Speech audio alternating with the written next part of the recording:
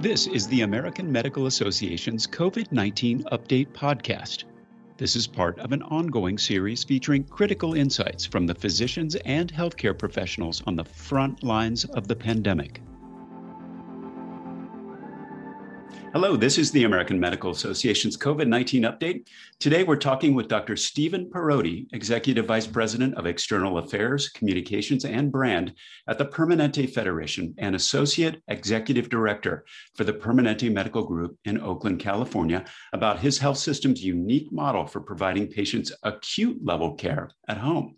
I'm Todd Unger, AMA's Chief Experience Officer in Chicago. Well, Dr. Parodi, what's driving the move to provide patients with even more complex care at home than I think maybe we thought about even a year ago? Is this, driven by the pandemic, or is this something that was in process before that?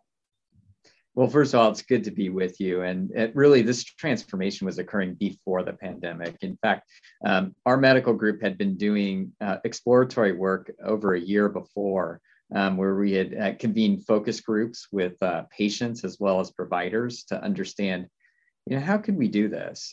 Because, we're at a crossroads here where essentially it's almost impossible to build a new hospital nowadays and to acquire new beds. And we actually don't really have a bed problem from my perspective. What we really have is bringing care to the people and providing access where they want it. So we had gotten a lot of feedback from both physicians and patients that this was going to be something that was desirable, but there were a whole lot of questions. And then, of course, the pandemic happened. And all of a sudden, it became not just an idea, but a necessity. And by the way, the technology was available to make it happen. So the ability to have good, safe monitoring in real-time technology in the home, as well as getting the logistics platform, meaning the computer platform, to be able to get stuff into the home at the speed of care was now possible. So it really, groundwork had been laid, and then it really got transformed and supercharged during the pandemic. It's interesting. There's like so many kind of pieces of transformation. The technology is only kind of one piece. Did the pandemic kind of spur acceleration that you wouldn't have expected before? Totally. So, this was all about cultural transformation, getting people to think about how can I actually provide that care remotely? So think about the leap of faith that we thought we all had about providing telemedicine on an outpatient basis. So now take that and say, do that for a complex needs patient that needs acute care. So we essentially had to take what was a traditional hospital team, doctor, nurse, social worker, and care coordinator, get them all together, get comfortable with being able to provide care remotely, and work with essentially an on-the-ground team that looks different than your traditional home health services. So that is community paramedicine, physical therapists, occupational therapists, and others that are going directly into that person's home in addition to your traditional nurse, and providing that seamless level of care and actually being comfortable with a scheduled day. Because providing care in the home means that the patient needs to know, okay, I'm going to get the phlebotomist at this time. I'm getting my mobile radiology exam at this time. And I'm going to see my doctor, just like a regular scheduled appointment at this time. And so providing that coordination, getting people to think outside the box is really key. It's kind of interesting, kind of system level changes on both ends of this process, both for the health system on your end and the patient on the other.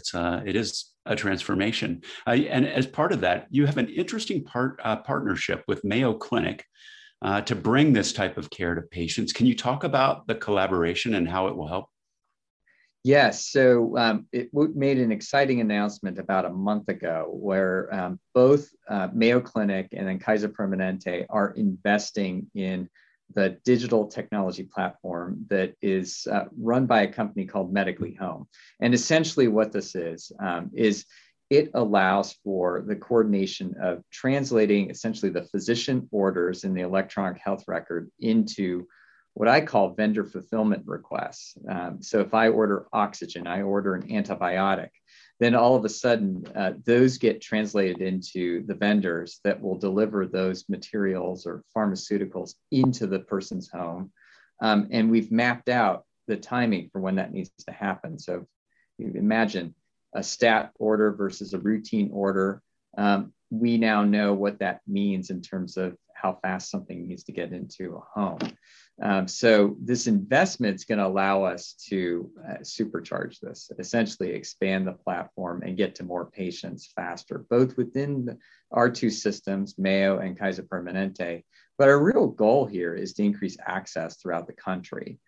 We do have a problem in the US right now with people having access to good, high quality, safe care that's hospital level care in various communities. You can think of the rural communities. You can think of underserved communities in the urban areas. We saw that come out loud and clear during the COVID pandemic. And what we were able to do with this program at its nascent stages of 2020 and early 2021 has been to prove that this thing actually can be scaled.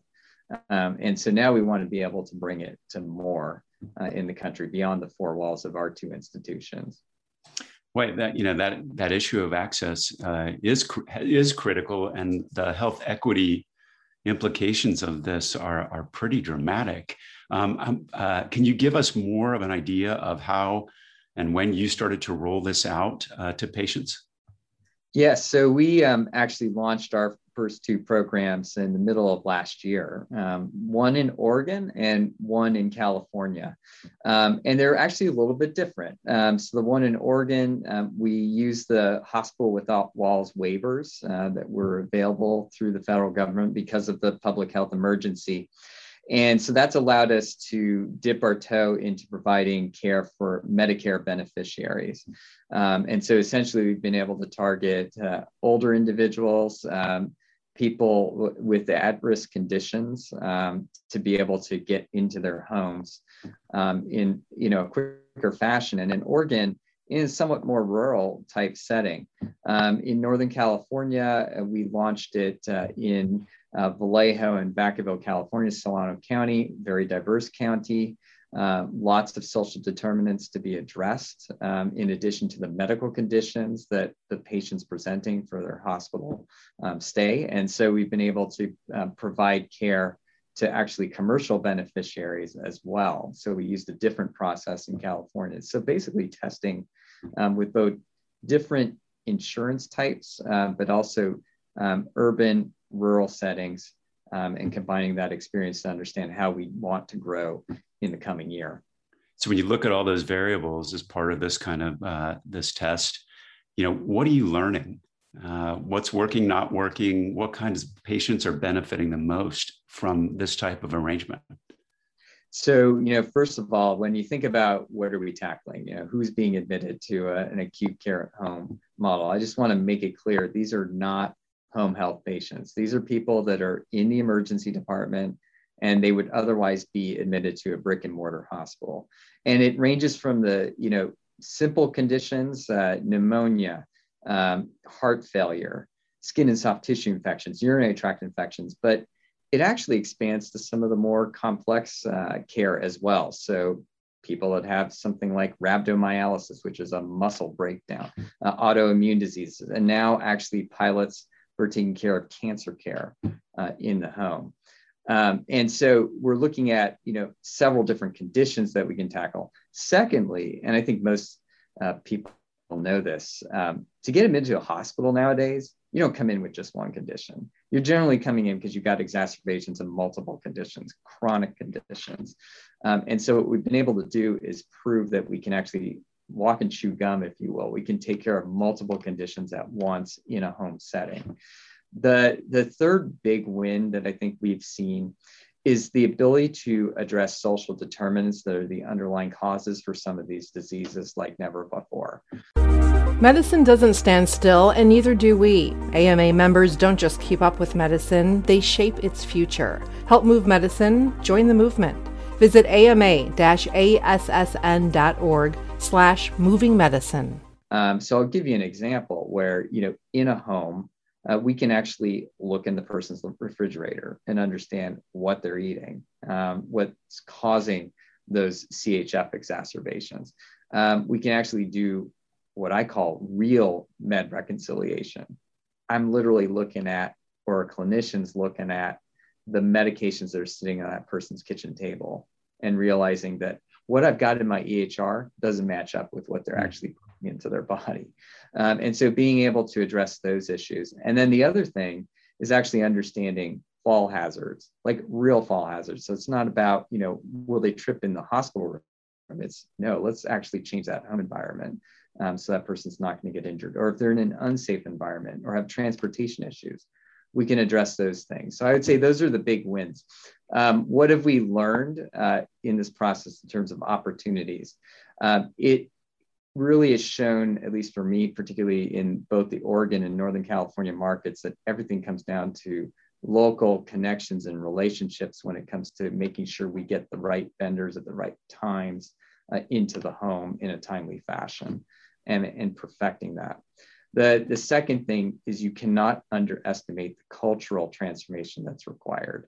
When you first present to a patient, you have an option to go home instead of being admitted to the hospital. That's actually, for someone who's never had hospital level care in their home, a big leap of faith. Mm-hmm. And so being able to describe what that is and how we make sure that they know that we got both their electronic and real back is really key.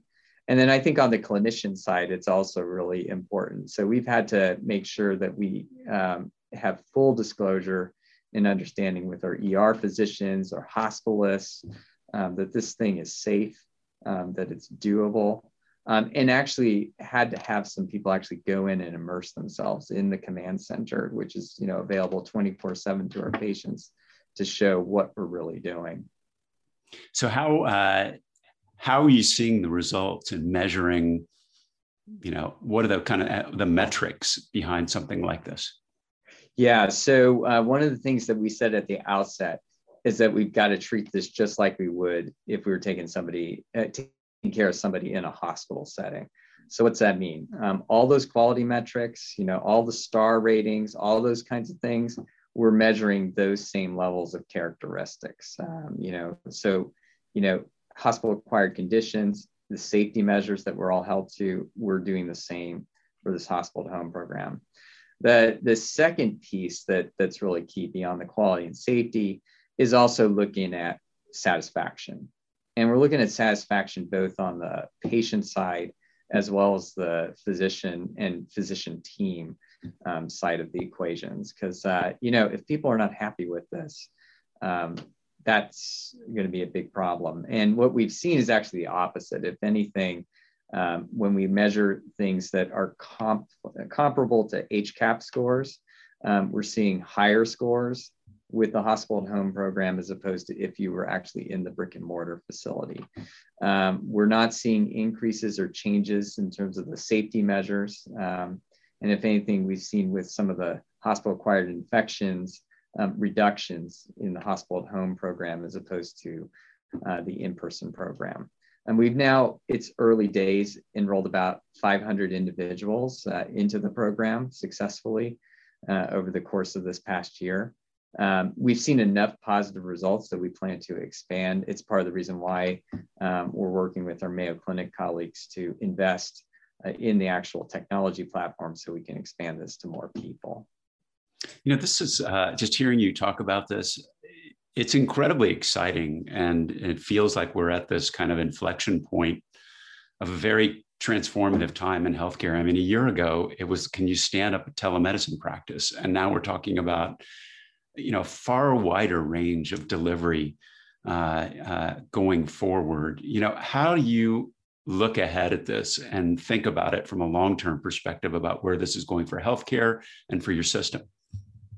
So I think we're actually at a critical inflection point coming out of the pandemic here.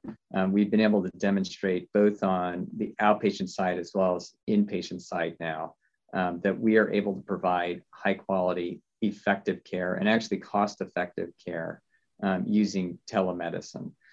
What this is showing, I think, are a couple of different things. One is that the technology has arrived, it's here. It needs to be shaped by physicians.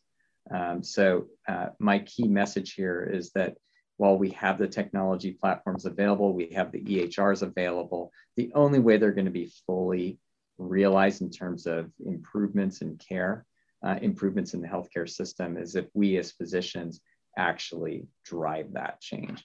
The second thing is that for me, watching this unfold over the past year and with this hospital to home program, is that the nature of what a medical team looks like is going to be fundamentally different going into the future. So looking at a hospitalist now, which traditionally has been a completely hands-on specialty where you're literally rounding on individual patients in a hospital, now with their practice scope being expanded to take care of multiple types of patients in home care settings with different forms of extenders, is really going to be important. And again, I think we have the opportunity to shape what that looks like. So it's the physician practice, but it's also going to be the practice of a nurse or a community paramedic, which, by the way, wasn't in my parlance a couple of years ago, PAs, and others, what their forms of practice are going to look like as extension of the physician expert. So I think we have the opportunity to completely transform the way medicine is practiced. It's so exciting because this isn't something that we learned in medical school or residency. Certainly our skill sets for how we take care of patients and illnesses, that's not changing, but the way we deliver it, that's completely changing.